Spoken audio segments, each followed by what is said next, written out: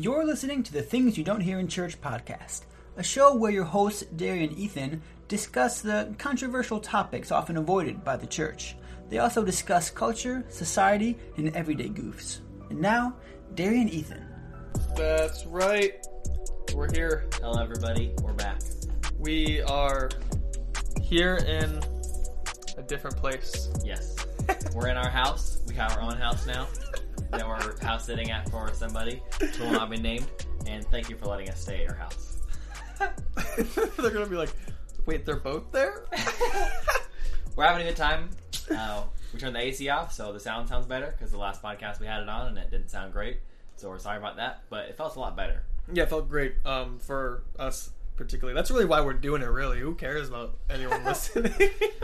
But we're excited to be back podcasting. We're really excited for this podcast and this topic. But let's start off. How are you? How you doing? I just got done yawning. Nice. A good yawn's the best. That was great. Like right now I'm doing really good. Really good. I had like 4.5 hours of sleep, so I'm tired. You take a nap today? Yes, for 10 minutes. Your infamous 10-minute naps. Every lunch, almost. Nice. Yep, it's a great thing. Everyone should do it. I don't think I can. I can only do like 30-minute ones. Not true. You set an alarm. But the thing is, it takes me too long to fall asleep. Okay. That by the time I fall asleep, the time's already passed. I have an easier time falling asleep for naps than I do in my bed, like when I go to sleep. Interesting. It's weird. Like, oh yeah, I do too. I definitely do too. Okay. There's like some weird pressure that's not there for me. Like when I take a nap, or like this is easy. I know I'm gonna be up in like 30 minutes. Like I have no pressure right now. I think I look at it as like a duty that has to be accomplished and can't be slacked on. Interesting. So I'll give myself I'll set an alarm for 3 minutes or 13 minutes because those first 3 minutes will be falling asleep. Okay. Because I'll sit there. I'll be like, I'm going to sleep. Fact. Irrefutable fact. I will be asleep. I'm going to take a nap for 10 minutes. We're doing this. I'm setting my alarm for 13 minutes because I need those 13 minutes to drift. And then I'll lay completely still, like not like I do when I sleep, like no blankets, fully clothed, and I'll cross my arms like a pharaoh when he's nice, like in Egypt, right? Me too. And then I'll be like, I'm going to sleep. And in 3 minutes, I'm done. And now I go to sleep at night. Bro, I'm there for like so long. Like, man, I really wish I was tired right now. Yeah. Even when I am tired, it still takes me a long time to fall asleep at night. Yeah, last night I was so tired, didn't sleep till like 2 a.m. Wow. That's Started crazy. watching. Usually, it doesn't take me that long to fall asleep, like till 2 a.m., but sometimes it does. I think it's because I'm sleeping in this new bed at our friend's house that we're house sitting. And it ain't like my bed. Weird. Nice. It ain't like my bed at all. Bro, they got a king-size bed. How do you sleep on a king-size bed, bro? They're married. They got... Bro, it's a square. Which way do you lay? It's very strange. There's no clear rules about this thing.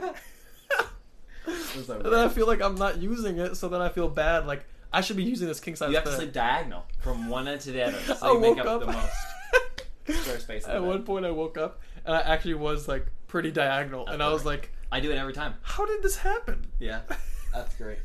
I love taking it up because your feet can go straight to the end, and then your arms can stretch out to either side of the bed. And it's like the perfect, like... I should try to sleep like that, like a cross. You should try. Sleep like a T. Yeah. I think your arms will fold in, just for blood flow, but it might work. Yeah.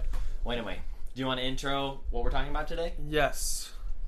So, as everyone knows, there's been a lot in the news and the media and the timelines on social medias about like racial reconciliation, systemic racism in America, the history of it, the effects we see now. And so we're going at it. This is the Things You Don't Hear in Church podcast, and we like to talk about those touchy subjects that kind of get people to perk up and kind of be like, what are they going to say? Not necessarily that our opinion's like super important, but that like we want to be a voice in the things that aren't necessarily talked about a lot. Absolutely. So we're going straight into it. It's already been about 5 minutes, so let's waste no more time. We're going to start with, I think, the Oxford definition of racism. Yep. So we have a clear baseline of what we mean. Because a lot of people will say stuff like, you're racist. And I'm like, well... What does that mean? What do you mean by that? Yeah, just so we start off and get like a broad definition of what racism is, just to let y'all know, like, when we start off, we don't want to start off with, like, our opinions or what is racist or what isn't racist. And that's like not what we're necessarily here to do. We're here to talk about what the Bible says about racism. We'll talk about our opinions and stuff like that later. But just to start off with the definition, The Oxford Dictionary says the definition of racism is prejudice, discrimination, or antagonism directed against a person or people on the basis of their membership of a particular racial or ethnic group, typically one that is a minority or marginalized. Make sense? It's pretty long, but I think it makes sense. It's pretty inclusive. Yeah. Usually a marginalized ethnic or racial group, something like that. Yeah. Do you want to say that again, just so people can like really tune in and be like, okay, what are we gonna? Yeah. So prejudice, discrimination, or antagonism directed against a person or people on the basis of their membership of a particular racial or ethnic group, typically one that is a minority or marginalized. Oh, okay. Sounds Right pretty on. fair. I agree with that definition. Right on. I think it's pretty good. That's definitely what we're seeing in the world today, right? Yeah. Definitely. Well, yeah, definitely like felt racism. You know, like there's like where people have like a hurt and there's like a felt need, a felt hurt, and stuff like that. So, yeah, definitely seeing. I mean, we live in America. We got like, it's not like an opinion to say that our history is racist. Yeah. You know, Almost every culture has Yeah. a history of racism. and there's gonna be like roots in that. You know, that come in and play with that. So that's a good definition. I like it. It makes sense. Because a lot of people will say stuff like, I don't know, I'll say something like, I'm trying to think. I don't have an example that comes to my head. But I'll say something that's like a little bit stereotypical. Yeah. And they'll be like, well, that's racist. I'm like, well, Yeah. Mistakes, stereotypes for racism. it's not. Like, stereotypes aren't inherently bad. Yeah. You can have really All the good time. stereotypes. Sometimes they're racist. Some, yeah, definitely. There's sometimes where it's like, oh, that's terrible. But some stereotypes are pretty good. Yeah. I'm not going to say anything more because I don't want to offend anyone. But Like worship pastor stereotypes. Those are pretty great, and they're usually pretty spot on. oh, worship team Black skinny stereotypes. jeans, beard, or youth pastor. What are you saying, bro? Yo, I wish... For everybody that's listening, Ethan has a beard and black skinny jeans on right now. Oh, I just hit I hit our stand. You said worship leader. I was like, bro, I don't even play music. You said, oh, youth pastor. Yeah, You better go home. I'll play the cajon. You better worship team. I can hit a box. I can hit a box. It sounds good. All right, Like, to get a little more in depth, let's talk about what racism is in the Bible. Examples of Right. racism in the Bible, examples where Jesus talks about or confronts racism, all those kind of things. So give me some examples. Yeet. Let's go. Awesome. Hit me with some facts. Racism. Is it in the Bible? Yes. It's always bad. Nice. What is it? What does That's the a good Bible thing. say? Don't do it. Well, so you got the people like the Jews, right? Who were like the Hebrews, God's chosen people. They were supposed to be the examples of the world of God, or example to the world of God's character, right? Ideally, in a perfect world, which we don't live in, God chose his people. And he's like, I'm going to be your God. You're going to be my people, and you're going to show me to the world, right? And so then everyone else thought like humans always get selfish. They're basically like, yo, dope. We're literally the best. Everyone else sucks. Right. And God's like, you missed the point. Yeah. But they like got in that mentality. That's like a very, very fast summary, very shallow summary Right. of the Old Testament. But like catching up from all of human history to the New Testament, Jesus comes down the scene, and basically there's the Jews, and the Jews like kind of have this idea that they are the superior people. I would say that's a pretty fair estimate to say. I'm not a Jewish scholar, but I think it's a pretty fair estimate to say. Maybe not every Jew. Not but- fair that they were the superior race, but they thought that. Yeah, Right, yeah. It's yeah. not fair that they were the superior Yeah, race, yeah. but they thought it's a pretty fair guess to say they thought they were the superior It's race. fair. They were the superior race. Yeah, I mean, Just kidding. I'm not Jewish, but they were fair. But so yeah, they had this idea that like, oh, we're God's people, we're it. Yeah. Like, we run this, Yeah. They misinterpreted a lot what God was trying Yeah. to tell them, right? and that makes sense. You know, we're humans. We misinterpret things. We get selfish. When someone tells you something, you get really excited about it. You say something else, and the guy's like, "Nah, that's not what I meant." You know, so and like message sent was not message received. Communication's key, guys. Right. So, anyways, in the history of the Jews, they went into exile and got taken over by quite a few different people throughout the years because of rebellion against God, and God was judging them because they had sinned. And this is not like because God's mean; it's because He's loving and kind and wants to teach His people to follow Him. And so, what happened was the Assyrians came on the scene and sent them into. I think the Assyrians brought the Israel, like let part of Israel go back and Yeah. inhabit Jerusalem and stuff like that. But some of the Jews stayed back with the Assyrian people. Yeah. And then those Jews that stayed back intermingled with the Assyrians, and thus was birthed the race in the Bible known as the Samaritans, right? Yeah. So Samaritans were looked at by Jews as this half-breed, right? You're not full Jew, you're a Samaritan, you're not one of us. And so much so that the Samaritans have their own place of worship. They're their own copy of the Torah, which is the first 5 books of the Bible in the Old Testament. And so the Samaritans thought, like, no, we are the ones with the promise, and we're the good race. And then the Jews were like, no, we're the good race. You're wrong. And then Jesus comes on the scene and totally blows that whole thing up. At least we have 2 examples here today. The first one is John 4, the woman at the well. If you have been in church, you've heard about this, about like how this woman's like, it's also about like breaking down gender roles and stuff like that. And so Jesus confronts gender roles in society too. We could talk about that. We'll bring up the same scripture. But basically, the Samaritan woman, Jesus being a Jew, he asks a Samaritan woman to do something for him, and he's like, "Yo, how can you, being a Jew, ask me, a Samaritan woman, to do this?"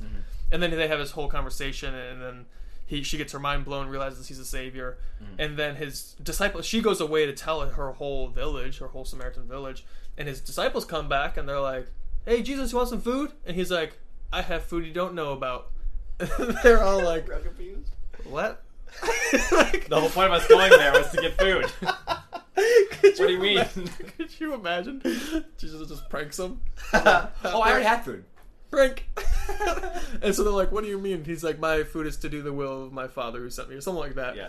And then he's talking about having people go out into the harvest to reap the harvest, like have workers go into the harvest. Like it's not like a physical farming stuff, but like spiritually going out into the world and evangelizing, bring people into the kingdom of God. Right. And then so his disciples are curious because that's a big news. Like, who are you going to bring into the kingdom of God? And so then Jesus says, "Look," he's like, "the field is white for harvest," because it was like wheat, I guess, when it turns white. I'm not a farmer. I just did some research. And so like at that time in the story when it would have happened, when they would have looked out and who Jesus would have been pointing at would have been this Samaritan village coming out to meet him. Right? So you get a group of these like misfit Jews who think they're the best. One of them is a zealot, which means he's a violent Jew who like he loves his people, but it's like with violence. Right. And he's like, "I want to like bring Jews to the top through violence." And he was a zealot, and Jesus is like, "No, that's not right." And anyways, so you gotta get this mixed match group of Jews and Samaritan, and they're like, who do we go save? Who do we bring in the kingdom of God? And then Jesus says, "Them." That's who it is, and it's basically just this group of Samaritans. Yeah. Completely blows your mind. Yeah. Right? Because for them, they're like, "Oh man, we hate those guys." Yeah. Really challenging for them in the moment. You got any thoughts on that? Any comments you want to? Yeah, absolutely. Jesus completely confronts racism and a lot of the stereotypes and a lot of the things about women being oppressed in the Bible through that story, like immediately, like just by him talking to that person. Like the Jews used to go when they're traveling to Jerusalem, they would go all the way around the area where the Samaritans lived, right? And so just him going through it in the first place was him confronting like racism, even in religiosity and all the reasons that they didn't like the Samaritans. It's him confronting all of those things. So I think it's a great example, absolutely, of how Jesus he paid no mind to it. Right? Yeah. He went straight to the heart of the issue and said, all these things, all these ways you've been oppressed or looked down on, like I'm confronting all those things. Right. It's great. And it's really amazing. Like Jesus, Jesus is like so radical and like in his day and age and also now because he does confront all these social issues. Right. It's kind of like, man, he talks about like we said, like women being like having gender roles and the racial tensions and oh my gosh, there's like in civilians and government and how governments relate and stuff like that. The Bible talks a lot about that, which would be a great idea for how we should do podcasts about that too. Yeah, absolutely. How do we go about respecting government when? Well, that's a whole other conversation. Maybe next week. Maybe next week we'll figure it out. So the next example of like Jesus or God confronting racism in the Bible is the story again about Samaritans, the Good Samaritan, which I'm sure everybody knows, right? It's the man who gets beat up and robbed on the road, the Jewish man, and then a priest passes him by, tax collector passes him by, but the Samaritan, who is technically his enemy, helps him out and pays for a lot of money for him to stay and get better at this inn, right? Was it a tax collector that walked by? I could Priest, be wrong. I thought it was a Levite, priest. I don't know. Oh, you're right. Yeah, it was a priest and a Levite. Again, it's a super direct parable about confronting racism. Yeah, Super good, and 100%. it just echoes the same one of Jesus talking to him with the well. Yeah, and it's like, because when you look at it, like, I heard a message about it by John Mark Comer. Shout out to John Mark Comer. You should go listen to him. He's awesome. He got a church out in Portland. Never met him. Talked to him on Instagram a couple of times. But he was talking about this, and he's talking about how, like, basically the priest was like, so it was so much, it wasn't like they passed this dude by who was like beaten and robbed on the side of the street. They didn't just pass them by. These dudes went on the other side of the road. Right. They're like, bro, I can't get next to you. One, Yeah. because like for the priests at least and the Levites, whichever one it was, if they got dirty or got like blood on them, they were considered unclean and couldn't do their job. So basically, what they're saying is like, oh, I'm putting my job in front of my brother in need. Or I'm putting my status in front of my brother in need. And the Samaritan comes along and cleans him up, takes him to an inn, and he's like, yo, and he tells the innkeeper like, hey, take care of this guy, get him well, and whatever needs to be paid for, I'll pay for it. It doesn't matter. Like, it's all on me.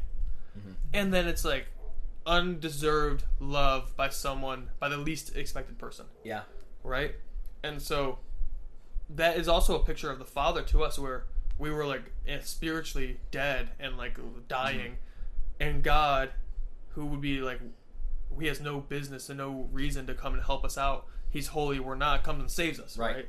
And so it's just a picture of like racial reconciliation and tying to the Father's heart about how God is about going to those that wouldn't expect him to, you know? Yeah. And so it's so amazing to see that and see like, oh, reconciliation is tied to knowing God and seeing God, you know? I think the greatest example of racial reconciliation in the Bible goes over the course of the whole Bible. It's from the Old Testament to the New Testament, where God establishes the children of Israel, right, through one man, not necessarily a race. And throughout all the Old Testament, they're intermingled with so many other ethnicities, and they're never just Jews. It's about them being the children of Israel, right? God's children. It's not about them being a certain, just like Jews, ethnically. Right. They intermarry all the time, and they invite other people of other religions into theirs as long as they want to be children of God. And God made provisions in the law of Moses for people who wanted to join them, like be part of that nation, right? They weren't Jews. God wasn't like, okay, I'm choosing Jews and no one's else. He's like, I'm choosing the Jews, or actually it was the Hebrews at that point, but I'm choosing the Hebrews, this family of Abraham, for my sovereign will, and everyone's welcome into it. Yep. And then as time went by, the Jews got more and more religious and pushed God more and more out of it, made more and more rules, and made it just about being Jewish and exiling like all these other people. They were the pure and like special people. Right. The farther and farther away they got from God. And Jesus coming brought the gospel and brought salvation, but he also came and said, hey, this was never just for you guys, the Jews. Like, I chose you guys to bring this to the world, not just for yourself. Yeah. One of the most insane messages that like Jesus says, and it says not like about racial reconciliation, but showing about like God does things differently than we expect him to, is when Jesus is talking to the Pharisees, who were like the high religious guys of the day. And he's like, hey, I got a question for you. That's not exactly how it reads, but he's like, there are two sons. A father asks both of them to go into the field and work. The first says, yes, Father, I'll do it, and then doesn't do it. And the second says, no, Father, I'm not doing it, and then later feels bad and goes and does it. Yeah. Who is the father more pleased with? And the Pharisees were like, well, the second son, he did it. And he's like, correct. And then he follows up with, God's going to take the kingdom of God from you and give it to the prostitutes and tax collectors. Hell yeah.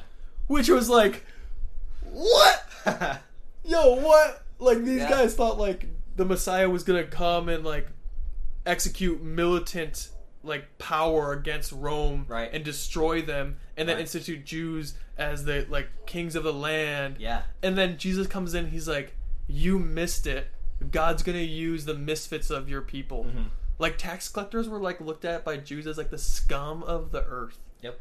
And then we can go into that, but it's like, it's so like, whoa, what? Like, God's going to use the last people that anyone expected. And not that he's going to keep them as prostitutes and tax collectors, but he's going to take them and turn them into what he's created them to be, their true identity, and then use them for his will, right? Yeah.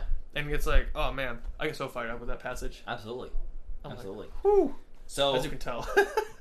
our third point on this is we've talked about like examples in the Bible of racism and Jesus combating racism, let's talk about like justice. And I could read like a million verses on justice in the Bible, right? It's a giant part of God's character.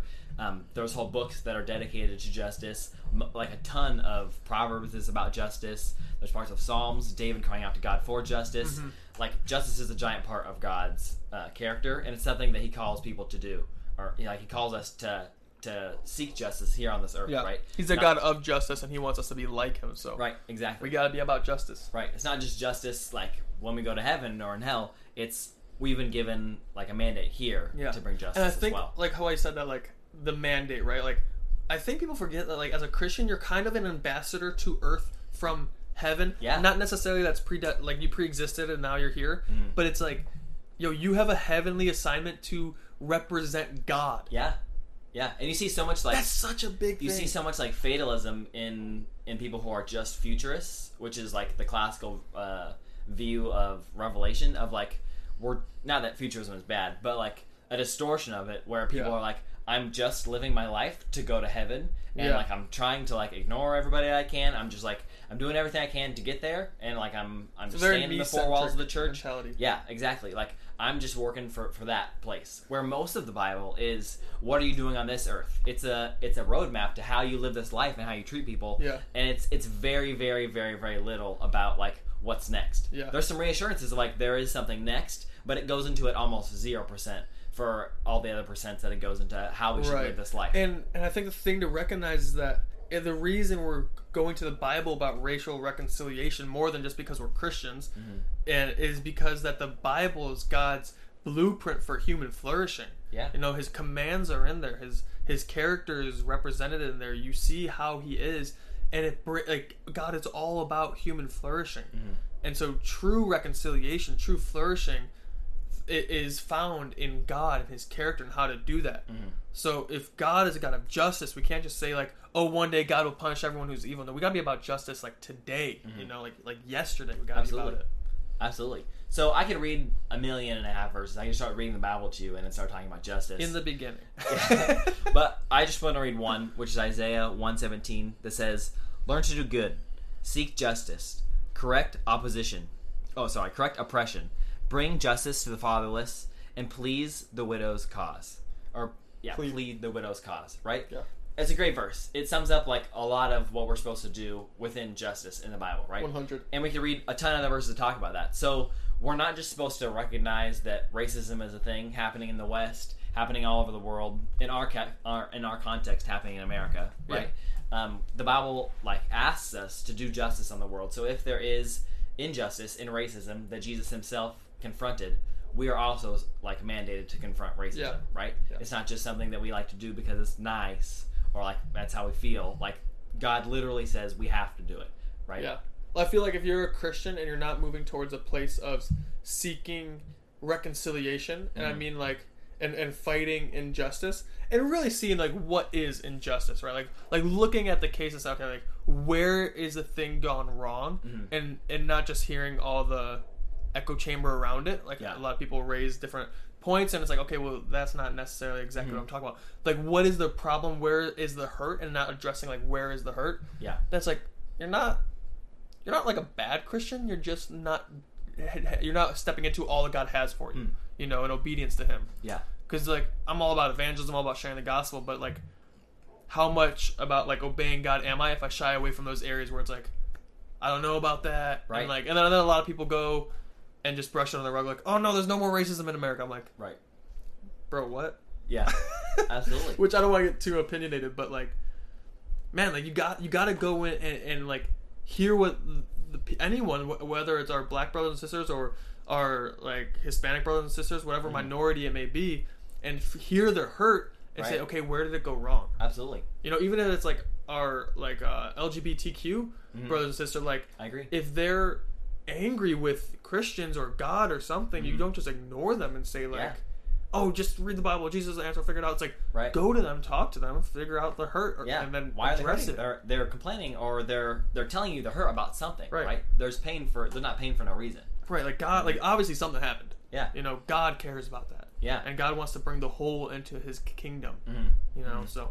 One thing I see a lot on Twitter and Instagram is a lot of Christians saying like why are you guys talking about this? It should just be about the gospel, right? Like we should just be talking about like this is like the gospel. Jesus saves, like you need to repent for your sins. Like all the things are great, right? The gospel is that we're sinners and we need a savior, and we have to repent of our sins to have that relationship with God and have our sins forgiven, right? Yeah. And so people are saying we just need that. Like people need to be saved and become Christians, and that's great. Like God tells us to preach the gospel to every person, to every creation, right? We're supposed to preach the gospel. But when Jesus came, he preached the gospel and he healed the sick, right? And he championed women, right?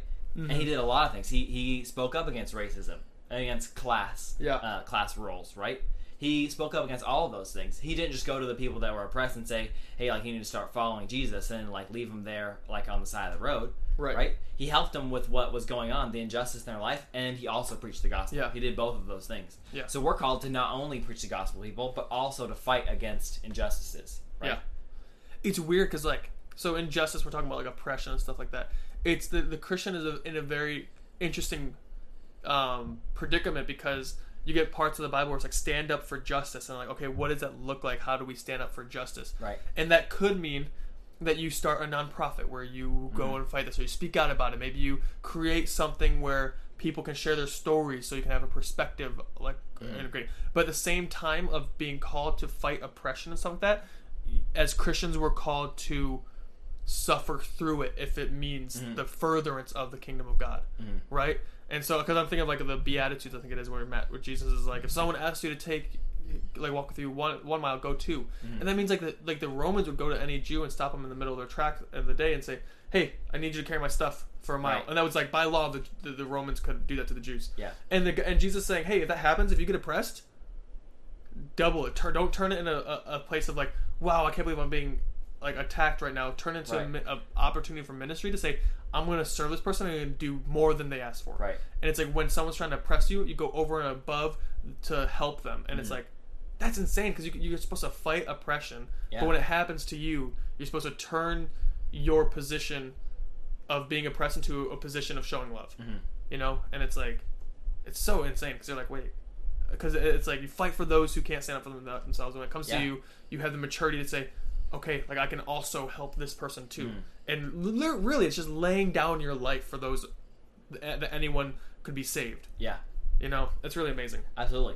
So we've talked about examples of racism in the Bible. We've talked about Jesus and how he does justice, and how his character is justice, and how he like sees justice done in the world. Let's talk about how Christians can fight for justice, specifically when it comes to racism and racial equality and stuff like that, like right now, right? Because we've established that it's something we need to do. How do we do it? What are some things that we can do? Right. I think, so you guys all know, probably, unless it's your first time listening, Derry and I are both white. Yes. Right? So we're going to talk, I have some points that I believe that as white people we can do, and I have some opinions and thoughts on what I think our black Christian brothers and sisters can do, and it needs to be done in order for true reconciliation to come. So I'm going to share both of those. I don't think it's overstepping any boundaries, it's just holding people to biblical standards, in my opinion. So I wrote down some practical, helpful things to do, and I would say for the white community, we need to acknowledge the past of what happened in America. I don't think anyone ignores that, but I think we also need to acknowledge the effects are still happening today. Yeah. You know, and that's not to say, that's like, and we can talk about what those effects look like. Like, is it in law? I personally don't necessarily think so. I don't know if there's any laws that have been passed that benefit white people, you know? But there used to be. Yeah, very, and those very, things very are, recently. yeah. Like, I don't know if are you familiar with red zoning? Uh-huh. Yeah, like that was a huge thing. Yeah, that's insane. And that still affects, because now we have the mass population, the majority of the black community in what we call ghettos. Right. Right? And that they were created for them. Yeah, that like is terrible. And that happened in a very recent past. And so the effects are still happening, you know. Yeah, there's tons and tons of laws that like have just been abolished, like very recently, that have kept that community where it is in poverty, right? And in that culture. Yeah, and so I think that like we need to acknowledge the past, however recent or far, and acknowledge the effects of it today. And then because you can't really strategize about how to fix it until you recognize that where it's broken, right? And that it still has effects. Exactly. And I think on that topic of I would agree. I don't think there's, at least not that I've seen, maybe I'm wrong, but I don't see any laws necessarily that are like cause systemic racism right now. But I think there's people and whole systems of people in government that are racist and like are prejudiced toward people, even if it's not written down, right? So not necessarily a law being systemically racism, but like a group of people systematically oppressing. Yeah, like there could be like you can have a racist that goes into politics with the agenda to keep people under. Yeah, or even you see like the way that there's a lot of police brutality, or even zoning, and some people still like doing some of those red zoning things on their own. Like there's a lot of people in power and systems of people in power that still oppress minorities. Yeah, right. And I will say, I think that is like it's not something that's going to be fixed tomorrow, because obviously that's a whole generation of people and how they were raised have different. But I think our generation and the generations under us, how they're being raised, a lot of that will hopefully be smoothed out, eradicated. Yeah, hopefully in the next couple decades. It's not going to be a quick fix. Yeah. And we gotta like hold our government accountable for seeing those things changed, right? 100%. Because even if there isn't necessarily laws they can change, they can put new laws, like checks and balances, into effect that will make it so those people can't like do the racist things that they're doing, right? Whether it be police brutality or whatever the example may be. Yeah. Red zoning. Yeah. And so another thing I got is acknowledge the real pain of our black brothers and sisters that they feel and the reality of their perspective every day.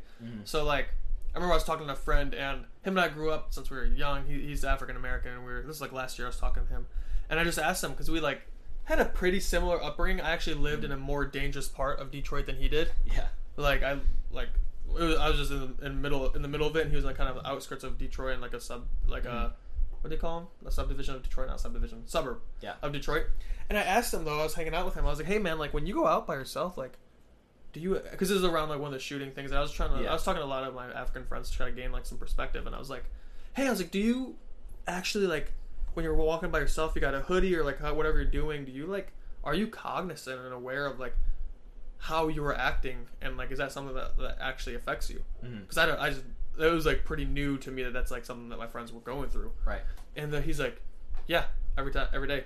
Right. Without a doubt. And I was like blown away, because like we go out all the time and hang out, and I didn't even pick up on it for years, right? Because they just like it's part of the like they just have to adapt, and it's like that's part of the problem. Like you shouldn't have to just adapt like that, right? It's just like the realization of when you grow up as a guy, because we're guys, and you realize for the first time like, oh, girls have to like think about going out in public by themselves, right? And like walking in certain places, because like we don't have that fear of like being attacked most of the time like they do. Like we usually, even if it's like an overinflated self-confidence, like we think we can like protect ourselves. Maybe personally for me, whenever I'm at like a gas station alone, I definitely am like, I could get stabbed, I could get mugged, this could be it. But you definitely don't think like I could easily be overpowered like a woman, right? No, I think like I'm gonna have to fight someone, right? Like I'm gonna have to take someone down. It's like realizing that for the first time, like, oh, I didn't know other people lived a different way than I live. Just because I don't deal with that every day. Yeah, you just don't. It's like it's ignorant. That same realization. We're just ignorant. Yeah, I mean, it's not necessarily like a bad thing that we're ignorant. It's just not. Once you recognize it, you don't stay there. Yeah. And so it was just like realizing, oh my gosh, like I talked to my best friend's older sister, and like I was staying at their place for a while, and like just hearing like her perspective in the world and like things that and I was just like blown away. I was like, I had no idea that people so close to me that I would consider my sister and my brothers, like. Actually, not even just like, oh, we're Christians and we're brothers. This is like, these are people like I spent like majority of my childhood with. I was like, I never knew they had like those mentalities, you know. And I was just like, that's so wild to me. Yeah. So we gotta acknowledge that the reality of where our the mindsets and the realities of what our brothers and sisters of the black community live in. Yeah. Where they're actually like have to be mindful of how they dress, how they act, where their hands are when they're going out, you know, and stuff like that. And so it's just like, and then because once you see that, you're like, oh my gosh, I think it brings a humility that is really good. And basically, the underlying message and what I'm trying to get at is like, you need to listen. You need to like go and talk story with the African black community that you're around, African American, Black American. Yeah, there's a whole idea of like, you're not African. I've heard some people say you're not African American, just American. But whatever you prefer. Yeah. Some people prefer people of color. Some people prefer black. Some people prefer African American. Right. If you're listening to this, whatever you prefer, I'm not saying anything to get in under anyone's skin. But yeah, like just listen. Just shut up. Absolutely. That's how you start to understand, right? Yeah. Because I know a lot of people, you just read statistics and you're like, we're not racist because like this statistic and this statistic. And those like are great. And a lot of them are very valid. But at the same time, you're not listening to people that may be saying like, we're in pain, like we just want you to listen to us. Like there isn't a group of people trying to deceive you into like thinking that there's racism so they can like gain something. Right? They're not trying to like cheat you into feeling bad because they think you're a racist, right? Mm-hmm. Like these are people that are in pain that are asking for your help and asking for you to realize like what's happening to them. Yeah. You know what I mean? And it's like, yeah, it's like, no, you're not going to get a whole community of people to make something up. Right. That's like, especially when it's over like a frat, like whatever, I think, I forget how much of the American population black people make, but like over a certain, large. It's not large, I don't think so. Yeah. But like, it's like, there's 300 million people, a good percentage of those people, and you're not going to get at least a couple million of them to be all organized under the same mentality of like, let's guilt white people. You know, that's not like, they're not, the real problems have happened and we need to address them. Right, absolutely. And so, and we're not even like, I don't know, like, I guess we're not saying we have all the answers or necessarily like, oh, here's exactly what you need to do and it will be a surefire way to end. I don't know, that's impossible to have. Yeah.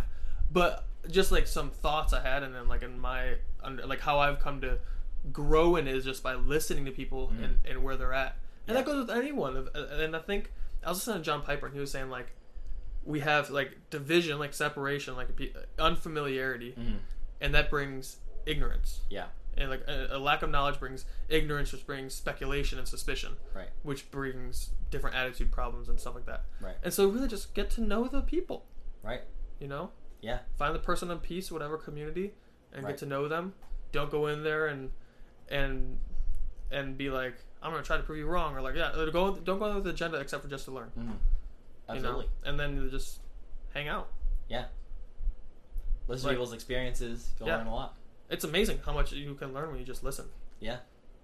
Absolutely. So, but also I think that for us, like, okay, so I said earlier that I had some thoughts for our black brothers and sisters. I think they, what did I write down? Black Christians need to forgive and let their white brothers and sisters know that they're forgiven for the sins of their, like, forefathers. Yeah. Right? And so, because I think what happens is, like, white people see this and they don't think that they're forgiven. Yeah. So then they try to go in with a guilt complex. Yeah. And that kind of just makes it worse. Because it's like, you're not actually, like, saying sorry because you care about the person. You're saying sorry because you feel bad about what your people did. Right. Which is, like, I guess better than not saying sorry at all. But it's much better and much more beneficial to be like, hey, I want to fix this problem because I care about you. Right. Because you're my friend. You're my family. Right. Not because these people back that I have no relationship with did bad things. Mm-hmm. Right? Absolutely. And then, like, it's better, like I said, it's better than nothing. But, like, it's so much more valuable when you say, like, I actually care about you. Yeah. And I want, and you can't, and we need to know that we're forgiven, you know? Right. So we don't have to feel like we're always working to earn this, like, forgiveness. It's like, we need to be, and that's why I wrote black Christians, because I don't expect non-Christians to give forgiveness freely. Right. You know? And that's what the Bible commands us to do, right? That's exactly the example you gave of if you're made to go a mile, like, go 2 with that person, right? That fits really well into that example. Yeah. So, like, I thought, like, Christians, because and that's what I was going to say, too. The church needs to lead the charge in this. Yeah, we should be. This is not something where it's like, oh, like, let's get behind someone leading. Like, no, us as the body of Christ need to stand up and be like, this is enough is enough. Mm-hmm. We're gonna do this, and we're gonna do it in a way that honors God. Because the mentality I was having was like, God has reconciled sinners to Himself in Christ Jesus, and if God is a standard, then humans can never reconcile anyone to anyone without God. Yeah, God is reconciliation. Yeah. So to have true reconciliation, you need to have God in the picture, not just like, hey, God, what advice do you have on this? But it's like, God, we need you, like a dependency on God. Yeah, absolutely. Any thoughts? I've been speaking for a bit. No, yeah, I definitely agree with all of that. I think also for us as white people, like, as well as listening, it builds a perspective, right? So listening to other people's experiences starts to build your perspective, as well as a lot of other things that build your perspective, like educating yourself, learning about history, learning like when laws were enacted, what their like the purpose of them were, learning like who was really racist in our government for how long, learning like how people are still racist today, and those stories, like gaining an overarching perspective helps you have empathy and understand other people's experiences a lot better. I think I wrote that. Oh, maybe I deleted it. One of my notes was just a point that's very. It just said, "Have empathy." Yeah. It's like that. What? Yeah. How do we get better? Be empathetic. And I'm an 8 on the Enneagram. I'm not the most empathetic person. My friends can attest to that. Like, it's very hard for me to be empathetic. Yeah. People got problems. I'm kind of just like, okay, so. Like I just don't know. Like, so I got really empathetic friends that like care so much about. They'll like cry if they see some like little girl lose a balloon. Yeah. And I'm just like, go buy a new one. I don't know what the problem is. Like, something can grow. But like, I can. You have to have empathy for like. You can't not have empathy for a whole race of people. You know. Yeah. For a whole group of people that are in pain, like Christians need to be the number one group of people fighting racism, right? Absolutely. I mean, like a lot of what Jesus did was fight racism, and a lot of what he did was justice and show justice, and a large part of his character is literally justice. God is justice, and so we need to be doing all those things and on the forefront of being active in fighting those things, not just passive. Yeah, and so I think that's another thing. Like also, like for white people, we need to like accept that forgiveness. You know, because a lot of people have trouble accepting forgiveness freely. Yeah. You know, and so like once the white community is like, once the Black Christian community has said like, hey, we forgive your forefathers, we don't hold it against you, let's move forward. Our white people, we need to say like, okay, thank you, let's work together with confidence on how we do this. Yeah. Right? Because like if you think about together, not against each other. Right. If you think about like your Christian experience, when you're best serving Jesus, it's because you have the confidence that you're forgiven. It's when you're almost worse serving Jesus is when you feel you're trying to work off some guilt. You know, but once you realize that grace of God is like freely forgiven all your sins, you're like, oh my gosh! And at least for me, I get this like surge of energy inside where I'm like, let's go! I'm ready to do this because I have the confidence to walk towards God and know that I'm not going to die. Yeah, and what you're saying is not like we're not asking like for forgiveness. Like we're asking for forgiveness, but we're not like forcing someone like to forgive us for something that we've done. It's like we want to work together. Yeah. And like to work together, like there needs to be like an ask for forgiveness and a forgiveness, and then like a joining of hands in unity to say like we want to work to dismantle this together. Yeah. Right. 100%. I think a couple more practical things people can do like right away is sign petitions. Like get the word out there, like make it a thing that you teach your children, right? Oh yeah. That we create like deep in our culture education about the history of racism all around the world, like with every race like around the world, how like there's been racism and how there's been oppression to them and how different races have oppressed other races and how the races that in our culture have been oppressed and then how we fought those ones, and we teach our kids about it. We don't just be silent on it, so that they can know that this has happened and that this is absolutely an unacceptable way to treat another human being. Yeah. Right? Yeah. 100%. And like I said, that's going to take time because like our grandparents' generation had a different understanding of races and classes than our parents' generation. Our parents have a different perspective than we have. Right. And our kids are going to have hopefully a much more understanding of like, they'll probably be like so confused as to why. They're like, I saw this post on Instagram that was like, talking about like discussing like how the different pigments happened, and it's like, and it was this cool graph of the map of the world, and it showed like around the equator is like most of the dark skinned people, and the further you get away from the equator, the less melanin you have because it's a less harsh sun, and it's just an adaptation, just evolution. Right. And so like be careful with that word, bro. You're a Christian. Just microevolution. I'll specify my term. Not macroevolution, but it's microevolution. Everyone's like, I think Darius is a heretic. But no, so anyways, like it's just like white people are just melanin deficient, and like it's okay, but like it's almost as minute, probably just as minute as different eye color. And it's like absolutely insane to treat anyone different because they don't have blue eyes. Yeah. I mean, Hitler had his idea, but that didn't last long. Yeah. You know, it was a bad idea. Very, very short lived. Right. And so it's just like, and I guess really like at the end of the day, like we said, it's like ignorance leads to suspicion. You know, when you don't know a community well, or don't know a people group well, or don't know a person well, you're suspicious of them. There's been so many times when I like for instance, I saw this guy one time. He walked in, he said what's up to me. I said what's up to him, being polite. I thought to myself, man, this guy looks like a tool. Dude became like one of my best friends. Wow. I was like, I suck. I was like, I suck. I mean, I do, absolutely. So I was like, oh man. And Yeah. so like, you just gotta have humility and not be too quick to judge. Just be a Christian. Right. Absolutely. Yeah, and we're not saying like don't see race like by that comment. We're saying like you need to totally see I don't race see color.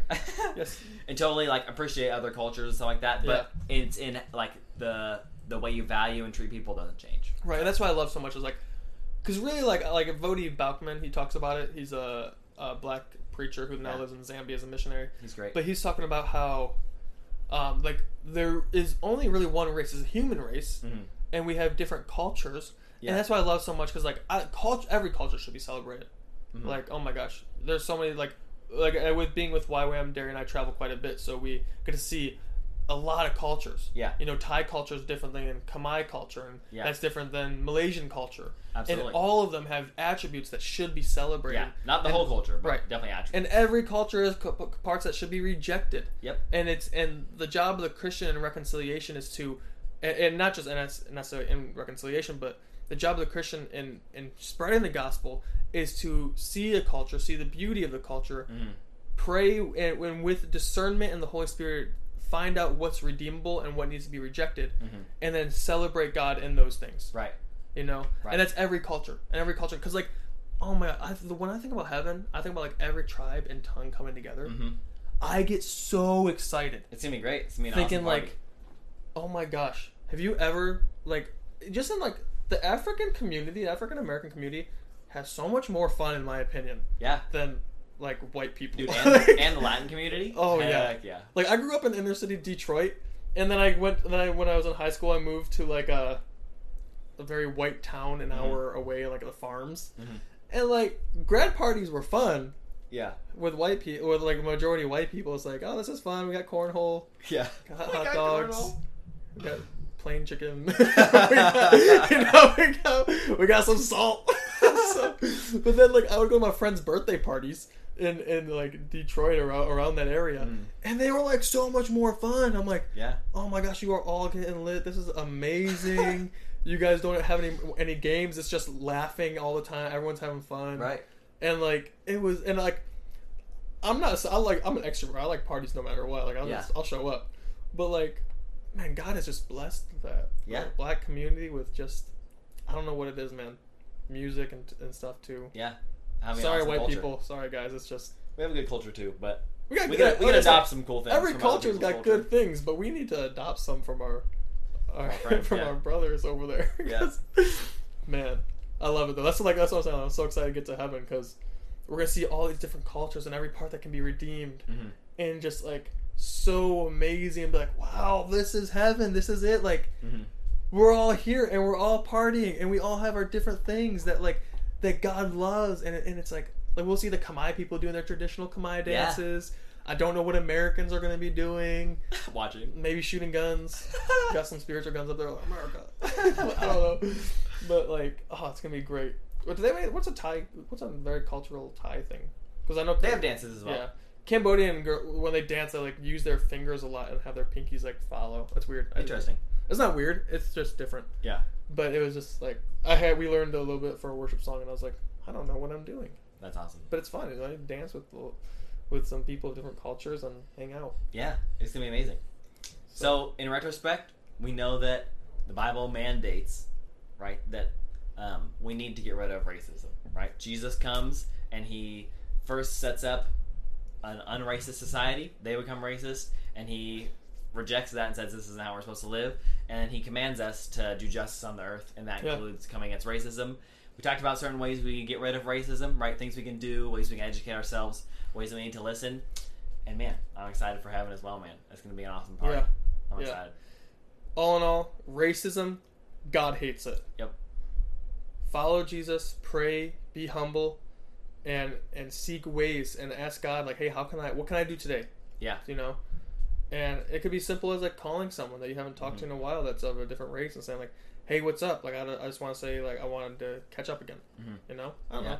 And God doesn't call us to, like, fighting racism, I think biblically, is not just like knowing it exists. right? And acknowledging, yeah, it exists. That's not fighting it, right? Finding is something completely different entirely. And so each person needs to individually find out, like, what does that mean for myself, and what is God calling me to do to fight this, and how can I come against injustice? Yeah. And try not to be like a Facebook warrior. Like, Yeah.